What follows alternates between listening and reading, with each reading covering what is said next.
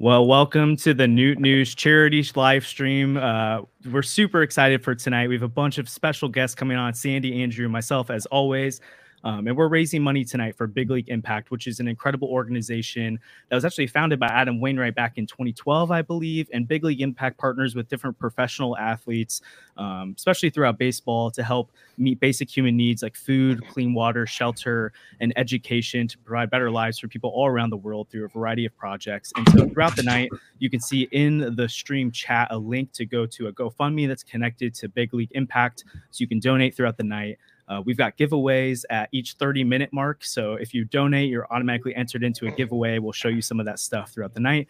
But we're started off tonight with Brooke Grimsley and Jim Hayes. We're so excited for you guys to hop on. Thank you so much for joining us tonight. Just right off the top, what's your guys' knowledge of Big League Impact? Have you had any involvement with them in the past? And what are you thinking about this organization? Brooke, you go first. Oh, I was going to say, Jim, you can go first because you have the nice studio backdrop that's very official. Well, I'm working. Jim, you're always working, so you go ahead because obviously you've had way more experience than I have. So I remember when Wayno first started this thing, and I've seen it grow where, every team has someone doing something around Major League Baseball. They go overseas. They help with things like water supply. But I've also seen what he does in terms of getting help for kids in the St. Louis area, helping out with pretty much everything from helping out with get baseball equipment for kids. They do just about everything. And Wayno attacks that every bit as hard as he does what he did as a starting pitcher. And the kind of guy he is, everyone wants to join. Everyone wants to follow Wayno because he's so passionate about it. And it's really amazing to see how Big League Impact has grown. It really has. And just kind of piggybacking off that, when I came here to St. Louis, obviously, you know who Adam Wainwright is as the pitcher, but just see the impact that he literally has made with Big League Impact is truly special. Just covering some of his events. And he is so passionate, as Jim says, about helping not just in the community, but around the world. He had this story this past season where he talked about a pro baseball player from Honduras that actually benefited from Big League Impact and bringing clean water to where he was from. And that was something that was very special to Adam Wainwright to actually see that impact play out. And so it's been very special to be able to cover it and bring awareness to it. And I'm very glad that you guys are continuing that as well. Yeah, that's awesome. We're really excited to be raising money for this charity tonight. But diving on into some of the baseball topics, we're Newt News, obviously. We love Lars Nootbaar. He was kind of doing that thing when we clinched the postseason, going around interviewing everybody. And both of you guys have had a lot of involvement with Lars Nootbaar. Brooke, you're the president of the Lars Nootbaar fan club, obviously, and Jim, you've just interviewed Lars Nootbaar. So any Lars Nootbaar stories that you like to share, anything that happened in the clubhouse that was really funny that we wouldn't know about, or anything potentially about recruiting Japanese pitchers from overseas? I just did a StreamYard with Lars for my YouTube channel. May drop tomorrow, may drop Friday. I don't know. It's people that are smarter than me put that stuff together. I just do the crummy interviews. But, the news on Yamamoto is so pressing for baseball fans, for Cardinal fans, and he is friends with Yamamoto.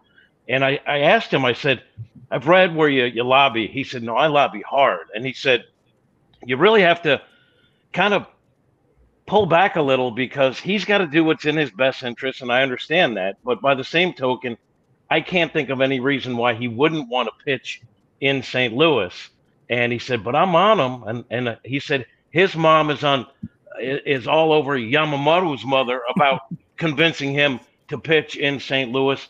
And he said that, I said, all right, just give me it straight. I don't know if the Cardinals are in. I don't know what offers are on the table. I know none of that. I don't know the interest level on any teams.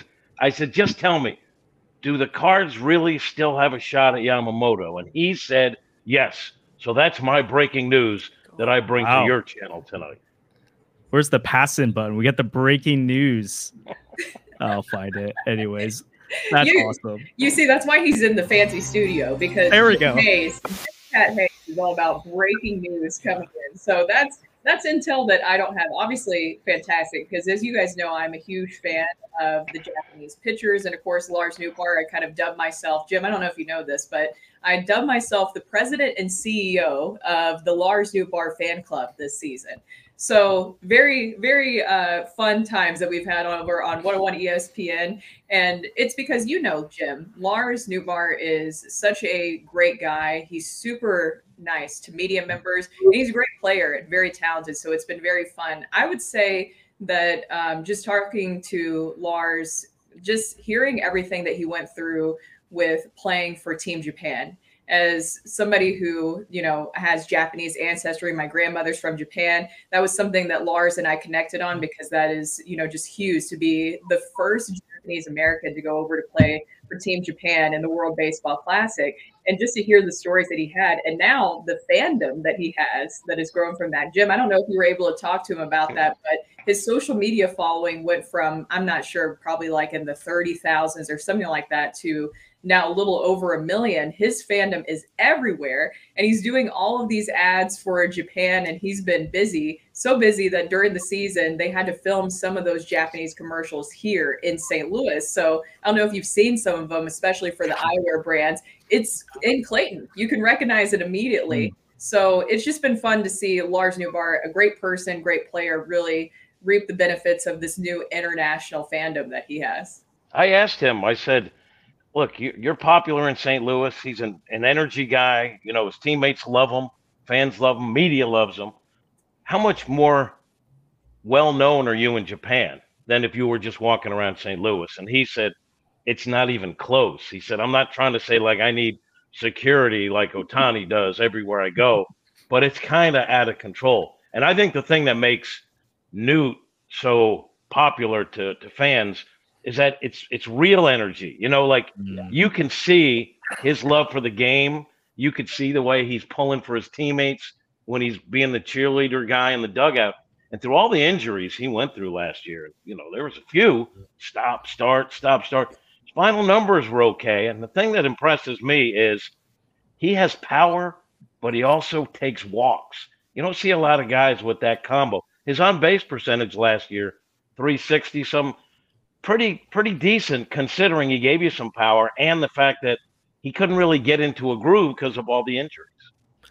Yeah, that's a really good point. The fact that he had so much start-stop in his game that it makes his numbers even more impressive. So if you can get a full healthy season of Lars Nootbaar, I think all of baseball is going to be put on notice beyond just the fun name and the Japanese sensation side of it. So Cardinal fans are always asking, I'm sure you guys get questions about this all the time, but what are your thoughts so far on the off season to this point? And then looking ahead to the rest of the winter, what are some things you think the Cardinals need to consider going before spring training to make themselves a true contender in the National League? Jim, you go first? Okay, you want me to go? Yeah. I think that it was great on the Cardinals and John Mozeliak to be very aggressive from the start to really set the market. I think that Sonny Gray always made sense to me, right? Oop, I just lost my light. We're going to keep rolling because I'm professional. I'm not in the studio. Like this is my own makeshift studio. But I think it was good on the Cardinals to be aggressive. Sonny Gray and the Cardinals just made sense. And Jim, I'm sure you know this as well. It seems like John Mozeliak had his eyes on Sonny Gray for a long time. And Sonny is a Middle Tennessee guy. I'm from the same area. He went to high school about like 15 minutes away from me. I didn't get to see him when he was at Smyrna High School, but I got to see him at Vandy. And there's I feel like some correlation between the Vandy boys and the Cardinals way. The way that they kind of hold themselves is very similar. I love that how competitive Sonny Gray is, so I'm excited to see that add to the starting rotation. It feels like I would just at least like to see 2 more relievers added. It feels like 1 or 2 relievers to really just shore up this bullpen would be ideal in this situation. But so far, I like their approach, and it seems like just based off of John Mozeliak's last comments that they also see and made a priority in kind of giving these guys – you know, their roles and having it defined early on. And so outside of the pitching, when you're looking at the positional players too, who our outfield's going to be. So they know going into spring training. And I know that injuries were a huge factor this past season, but I think having those defined roles will really let those guys kind of thrive and even build more confidence in that. Well, for me, I think the Cardinals' priority was obviously get getting Lance Lynn for me. That was a Christmas present. Because he's great in the clubhouse. He's fun to cover. He also brings an edge. And I think that's something that maybe the Cardinals were missing. I like getting Lynn, obviously Sonny Gray, runner-up for Cy Young, front of the rotation guy. Gibson has been good. I think he has a chance to be very good again. I just wonder, do they have enough starting pitching? You go into each season and you're like, okay, we got 8, we got 9 starters. And then next thing you look, you got 3 starters. And I like Zach Thompson. I like Rom a lot. But that's your depth right now. So I wonder, do the Cardinals have maybe another move up their sleeve to get another starter? But I also agree with Brooke. I think they could use another piece or 2 for the bullpen. Well, maybe that's where your Yamamoto news comes into play. So fingers crossed on that. I want to go back to what Brooke said about Sonny Gray, though. You said Mo's had his eye on Sonny Gray for a long time. I'm the same way. I am Newt News' resident Sonny Gray super fan. And obviously, he's a great fit on the field for this team. He does it all. Yeah. He's consistent. He gives you innings. He gets more strikeouts than a lot of guys this staff has had lately as well. The new sweeper's very exciting. But I wanted to ask you, what does Sonny Gray contribute off the field? Let's start with Brooke. And then, Jim, you talked about a little bit about Lynn's edge. Have you heard a little bit about how Gray has one as well and what you can kind of provide on that? Well, first of all, any guy who carries around a baseball is a guy I want in my rotation. Everyone saw it at his introductory press conference. He's carrying around a baseball, and he said he lives it. He wants a ball in his hand at all times. He likes the feel of it. He's comfortable with it. And he said, you can ask anyone I've ever played with. I play to win. I compete. I'm not looking to make friends with the opposing batter, with the opposing team. I want to take them out in a baseball sense. And I kind of like that. And I think Lynn has that too. And I think that that's the kind of edge that maybe this team needed. Yeah, I totally agree with what Jim's saying there. I loved Sonny Gray's press conference that he had, where he had the ball that Jim mentioned. That just shows somebody who is obsessed and hates losing. I think that's something that is always very welcome in your clubhouse because, of course, all these guys want to win, but how much do they hate losing? Because that's a whole different level of passion when you can really channel that in. And I love the quote he had where he's like, of course, I'm not going to be friends with the guy that I'm going up against. That's even if I know him off the field, that's somebody I'm going up against. So I really liked his passion that he exuded in his comments that we saw. And from everything that I've heard, and like I said, just seeing him when he was at Vandy, he's a competitor. And you can tell that with the things that he's done over the years. And with Lance Lynn, I was not here when Lance was here, but from everything I've heard, and Jim, I watched your interview with him. I love his attitude. I've heard he's like a bulldog. So I'm excited to have that energy in the clubhouse. And Kyle Gibson, from the comments that I've seen about him, people see the same thing with him too. He seems like a guy who really took a lot of pride in building up young pitchers, which is something will be very welcome, especially if they can't get that other piece like Jim was talking in the starting rotation. You have Zach Thompson that he can mentor. You have Matthew Liberatore. There's the other guys like Drew Rom as well. So I think that Kyle Gibson will be another welcome voice. But Jim, I wanted to ask you with that interview with Lance Lynn, he seems like a huge personality. So what can we expect from the media side out of Lynn? So first off, he loves toying with the media, right? Like if you give him a chance to answer yes or no, he will. Or if he doesn't want to give you a complete answer, as he said in my interview, he said, I'm not, and he's a nice guy. And he's not at all mean, maybe to some of his teammates, but he's like, I'm not here to do your job. Like, if you ask a basic question, I'm going to give you a basic answer.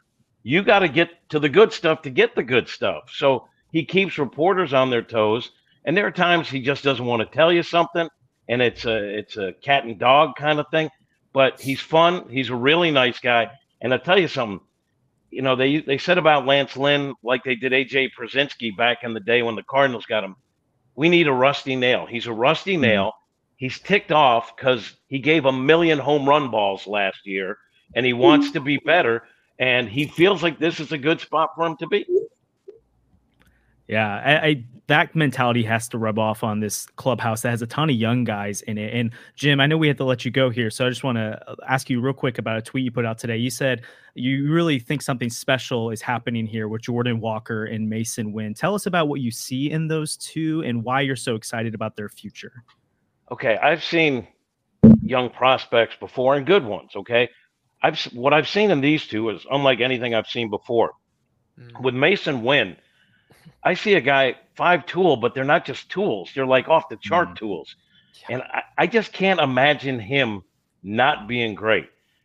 We've seen what he can do defensively. We see on the base pass, he didn't hit particularly well. But what I saw of him offensively, I think back if you follow his minor league career, every time he got promoted, he struggled. And then he kicked in and it was a juggernaut from there. And with Walker, I see a good kid who's working hard, who has such natural ability. I mean, what we saw last year was really good. And then I realized he's just scratching the surface.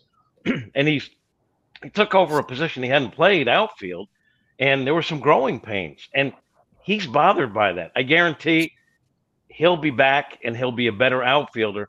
And I'm thinking I put on a tweet a while ago, like those two would be in my no trade list going in, to the off season, because I think they're both going to be great. And I just feel like we have an opportunity as fans, which I am too, to see the beginning of something because they're just scratching the surface. For sure. Well, Jim, thanks so much for joining us tonight. Again, follow Jim over on Twitter.